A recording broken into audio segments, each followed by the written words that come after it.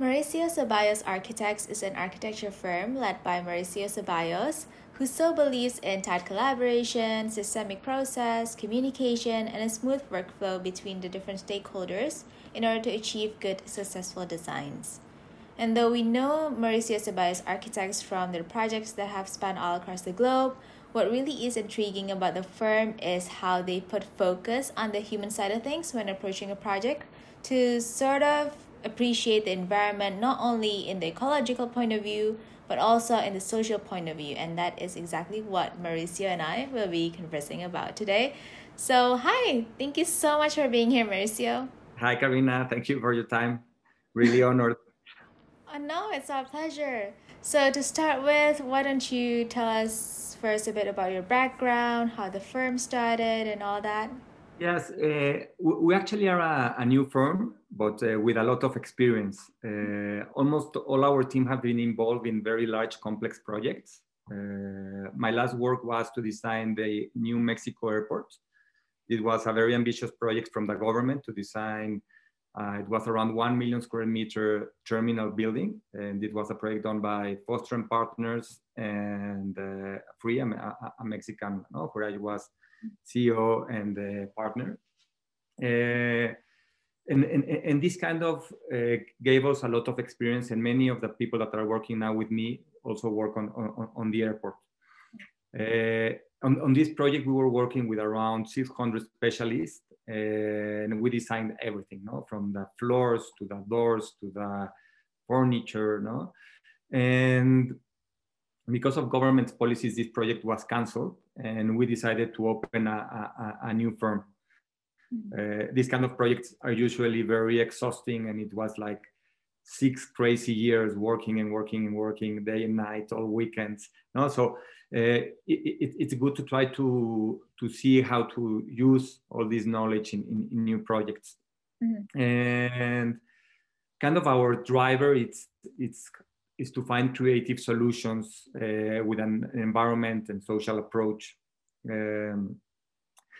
I always like to have drivers, not you can always bend your drivers, but it helps you make the correct decisions. This is also something we learned from the airport, because suddenly you have so many people and so many expectations, and people want to change, and people want to make it cheaper, and people want to make it larger. And so unless you have something clear in your mind, like a driver,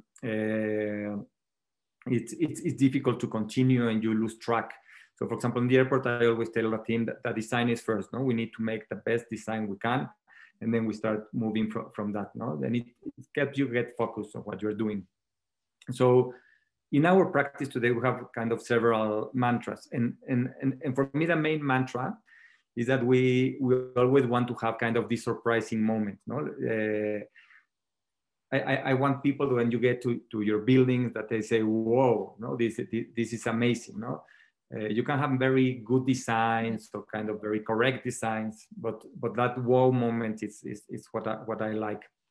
And for example, in Casa Mague, that wow design was made of the shadows that the trees are casting over the walls. No?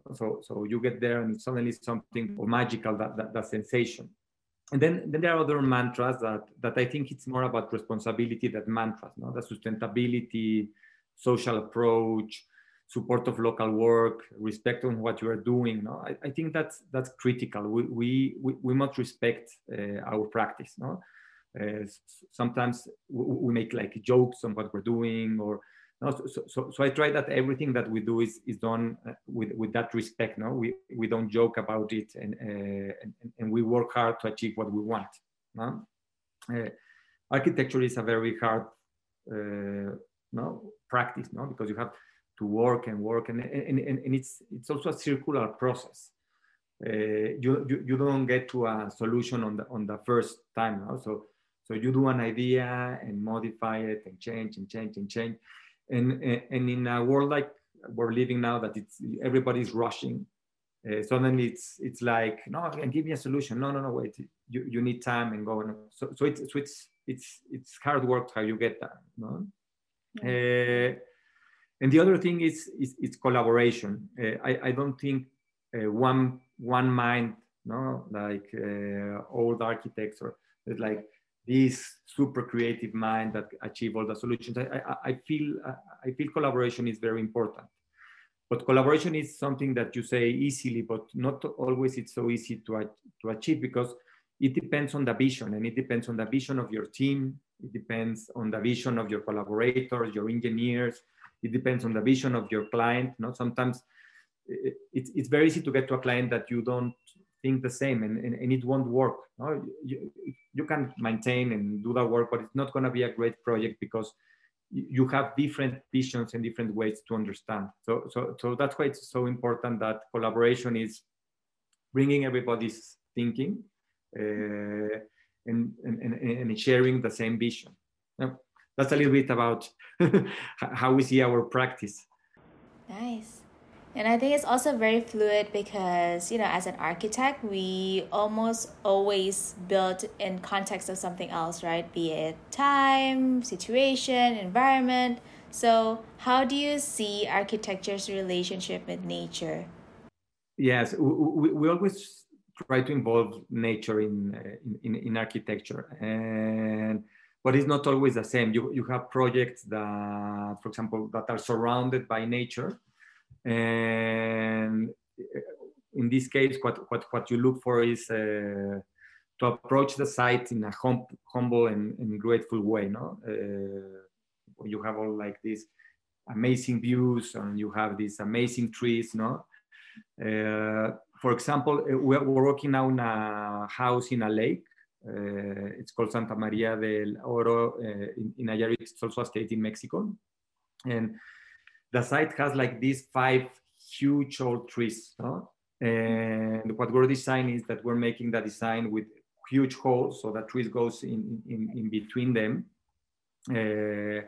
And what architecture allows you is to look at nature in a different way, to contemplate it in different levels, because you today arrive and you see the trees from below, but architecture will allow us to see them in different points that you are not, that you do not usually look to them. No?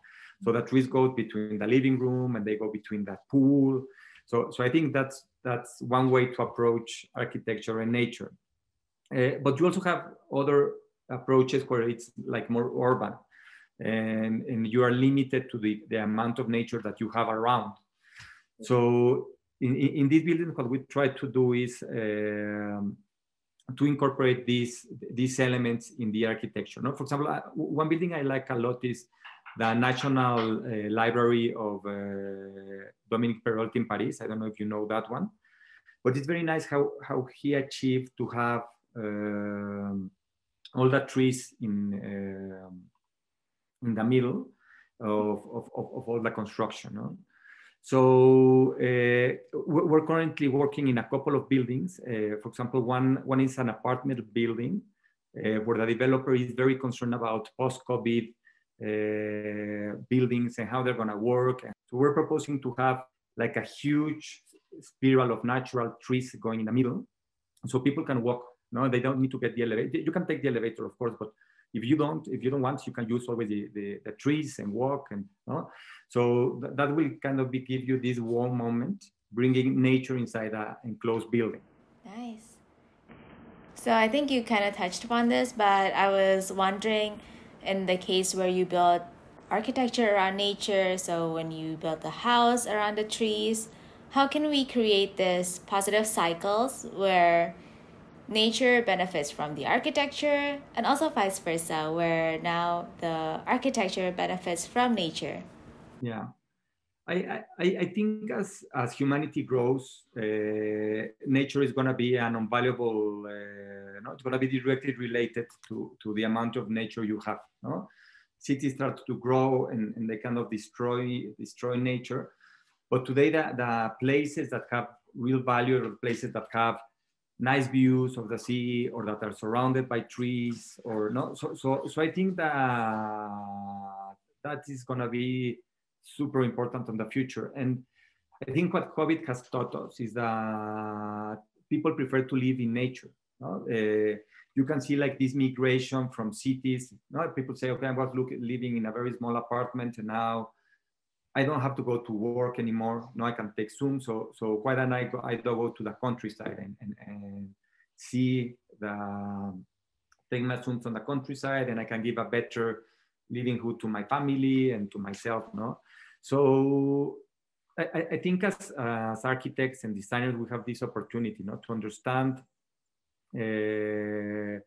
how the buildings need to respect the environment, but how can we also improve it?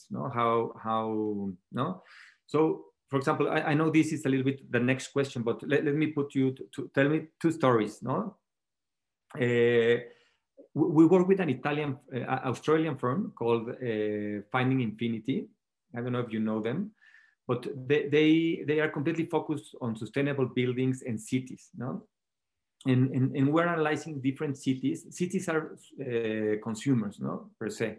So you have a city, and they get water from the lakes, and they get energy from the trees, and so they consume and consume. And we're thinking how to take these cities to be producers of their own energy, but the story I want to tell you is Finding Infinity work on a project where the developer, the Sons developers, was very concerned about the environment. And so the developer bought a huge amount of land, devastated with no trees anymore, planted thousands of trees. And then to recover his investment, he put over how much time it took, how many trees I said. Okay, so I need to build so much amount of apartments. And he built the minimum amount of footprint and build the apartments and sell the apartments to recover his investment. So imagine the value of that on a future. You're living, it's a place thought the other way around instead of, it's how can I generate nature around my buildings, and I will give value to that. Right. And on a completely different story, we were just asked to do a mobility project in Las Vegas. And I'm just arriving, I arrived yesterday from Las Vegas. And Las Vegas is, I don't know if you know Las Vegas, but it's super strange, it's very interesting. But what Las Vegas is going now is that new generation don't want to get enclosed in a casino, and these like artificial places, dark, So it's a terrible experience, and they're seeing that gambling is going down because young generations don't want that kind of experience, and they are starting to rethink how to change that and how to have experience and entertainment that doesn't need to be enclosed in a space. So that's also very, very interesting. Right. It's so interesting because just outside Las Vegas, there are so many beautiful sceneries that we can actually go out and explore. So imagine it would be so nice to have this game design where maybe you can benefit from not only playing indoors, but also from going on outdoor adventures, excursions, and all that. Yes, it has amazing deserts, and it's a really beautiful place. But as you're saying, they spent, I don't know, the last 100 years doing huge. It's amazing the scale of that. There are 5,000 room hotels, so it's cities per se, and it's all closed, all artificial air conditioning, and I just wanted to get out and be on the streets and yes. Cool. So in the first point, you did say that architecture is a very fluid process, right? And it makes a lot of sense because the only thing that is for sure happening in our life is change. So we are bound to change, the environment is bound to change. So how important do you think it is to create architecture that will adapt over time? I think it's very important, but I do have a conflict with that because I think that thinking has taken us to kind of these corporate offices, So when all developers are like thinking like, this building needs to be adaptable for the future. And the result of that is like large span clears with no personality. And I think it's very important, the personality of the buildings and the surprise of the buildings. And So of course they need to adapt, and we need to find a way to adapt. But this, I think, shouldn't be done over the personality or the quality of the space. No? So you say, what's the ideal adaptable space? No, 100 by 100 cover space with no columns. That can be anything. No, it can be housing, it can be offices. No, but it's dull. So we did this on the airport. On the airport, we had 180 meter spans on a whole roof. But the idea is that we brought the roof down and we generate these columns that we call funnels. And they were like 30 diameter big. And we bring light and nature in the middle of those. So you have a lot of space for flexibility and adaptability, but you also have like a very nice experience. No? So I think you need to kind of weight those two things, adaptability or flexibility with personality. Nice. Since we are talking about sustainability, and I think you and I agree that sustainability goes beyond paying attention to nature or environmental impact, right? But sustainability also goes to appreciating people and culture. So how can we go about doing this? This is a very good question. And I also think in the past we have seen, for example, a good example is tourist resorts. No? So if you see how these tourist resorts are designed, I think it's changing now, but in the past they are all the same. So it doesn't matter if you are in Mexico, if you're in Thailand, if you are in Paris, they will look the same, no? And they will have like, try to copy some cultural things, but in a very artificial way, no? And they take away the value of the local cultures, the value of construction methods, the philosophy of the place, because their approach is in focus in making money. And the way to make money has to do with a certain amount of rooms, and the rooms have to have certain maintenance. So I think that's very risky. And also I think future generations don't like that anymore. No, if I go to Thailand, I want to see Thailand. I want to go to the places that you visit, and I want to know the food that you eat. I don't want to be in an artificial place. No, so you really need to hear. No, I think that the quality for collaboration is to hear and to hear what other people have to say and how they would approach your problem. And find a solution on that way. So, for example, in Casa Maguey, we try to work with local craftsmen because Mexico has very good craftsmen. So we work with carpenters to design many of the wood of the house. And we also work with stone carvers, which come from a long time ago. And we, for example, the fire pit, it's a half-ton piece carved with local manufacturers. So it was a very interesting process to understand their thinking and how to incorporate it in our designs. Yeah, I think in the case of local resorts, nowadays they also try to bring in culture through the activities, right? Mostly these resorts are located in very secluded places, so it is often the case where the operator or the hotel has to design excursions or activities for the guests. So it is when they take them to go see the local houses, local traditions. So yeah, it's super duper cool. Yes, but you can see it. For example, in Tulum, there was a very nice experience, and actually Tulum explosion was because of that, because there's a guy who was the leader of design hotels called Klaus, and he worked with a local hotel, and he started bringing like all these creative designers from Prada and Gucci and so on to work with local craftsmen and generate a product that was kind of mixing these two ideas. And I think it's more difficult when you do architecture, but it's a very nice approach to join these two thoughts. No? Right, collaboration it is. Collaboration, yes. So how do you see architecture's relationship with humans then? Yeah, I think architecture is for humans, no? So sometimes we forget this, and we lose scale of the buildings, and it's all about the nice renders. But suddenly when you see the architecture is not about pictures, no? It's about walking on the buildings, it's about the coverings and so on. So suddenly this is very impersonal. And you can see now in the world, like different cities in Middle East, in China, no? where they start hiring these super architects, no? And star architects.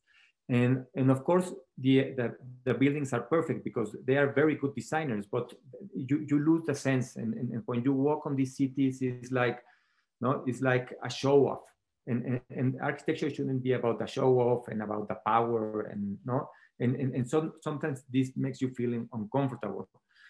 I think it also happens, for example, in houses. No, when you go to a house with a guy that has a lot of money, and everything is about the materials and about, no, so you lose humanity, because you feel, I feel uncomfortable when I'm invited to some place like that. No, what you want to make people feel comfortable and enjoy the space and enjoy the no, friendship, and no. So I think architecture now is tending to that, not how we do these places full of nature, comfortable, that is not about showing off, but it's places where you can exchange ideas, no? Yeah. So think of the building as a vessel, right? And that architecture is rather a celebration of people, activities. So in a way, also maybe we can use architecture to support social values like equality, justice. So what's your view on this? I think here, for me, it's first how you treat the office, and no, because of course, as a designer, you can think on solutions, but I think first of all, you have to be coherent with what you are doing in your practice, in your office, no?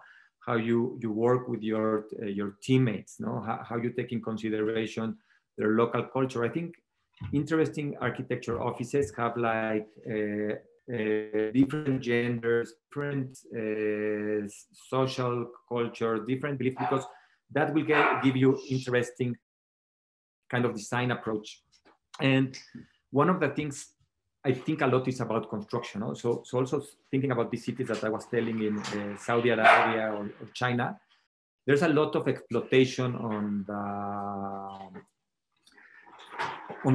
the labor, no? On how the labor is treated, no? And suddenly you see that this is almost like slavery, and you say, my design is super social, responsible, and it will take in consideration all the cultures, but how was it built? No? And suddenly you have people, you know, that are really slaves working on this. So I think we have a voice, and designers are respected, and we need to tell this to our clients, and we tell, look, this has to be not only as a design, but also as a process on how we achieve this. No, so. For example, I did also in collaboration the Sumaya Museum, and the owner wanted to be a free museum where people can get to the building and don't feel uncomfortable because of the spaces and the marble. So he wanted to have a contemporary building, but with a social approach on how people feel inside. No? So if you see the Sumaya on the outside, it's a very contemporary building, but the interior is very simple. And it's simple because of this reason, no? Of how people can feel comfortable in the inside. So it's all about the intrinsic values, the intangible. So yeah, I think it's just so nice to see how we can extend this profession to doing good to other people and to generate positive impact. And I think it's such a great message to end too. Yeah, so thank you so much, Mauricio, for the talk. I think it just really highlights this multi-dimensional outlook towards sustainability, and that it's not just about nature and the environmental side, but it's also about, you know, the human side of it, social and economical, though we didn't really touch upon it, but it also plays a huge role in this holistic concept. So yeah, thank you so much. We wish you continued success as always, and I hope to catch you again later. Bye. Thank you so much. I really enjoy talking to you.